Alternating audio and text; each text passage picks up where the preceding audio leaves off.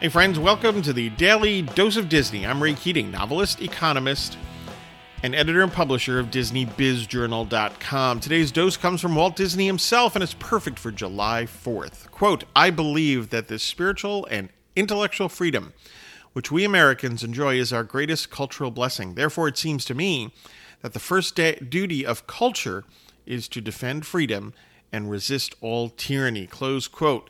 Good stuff from Walt, as I said, perfect for Independence Day. And let's remember, Walt Disney loved America. He loved, again, the spiritual and intellectual freedoms that we enjoy in this country. He appreciated free enterprise and the opportunities that free enterprise presents to people. Bottom line, Walt Disney was a patriot.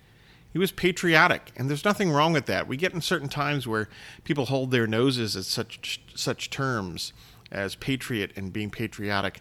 Well, that was not Walt Disney. Walt Disney saw the best in America. He understood its flaws as well, but he saw the best in America. He embraced it, and he appreciated it. Hey, get your news and views on Disney at DisneyBizJournal.com, and have a magically productive day.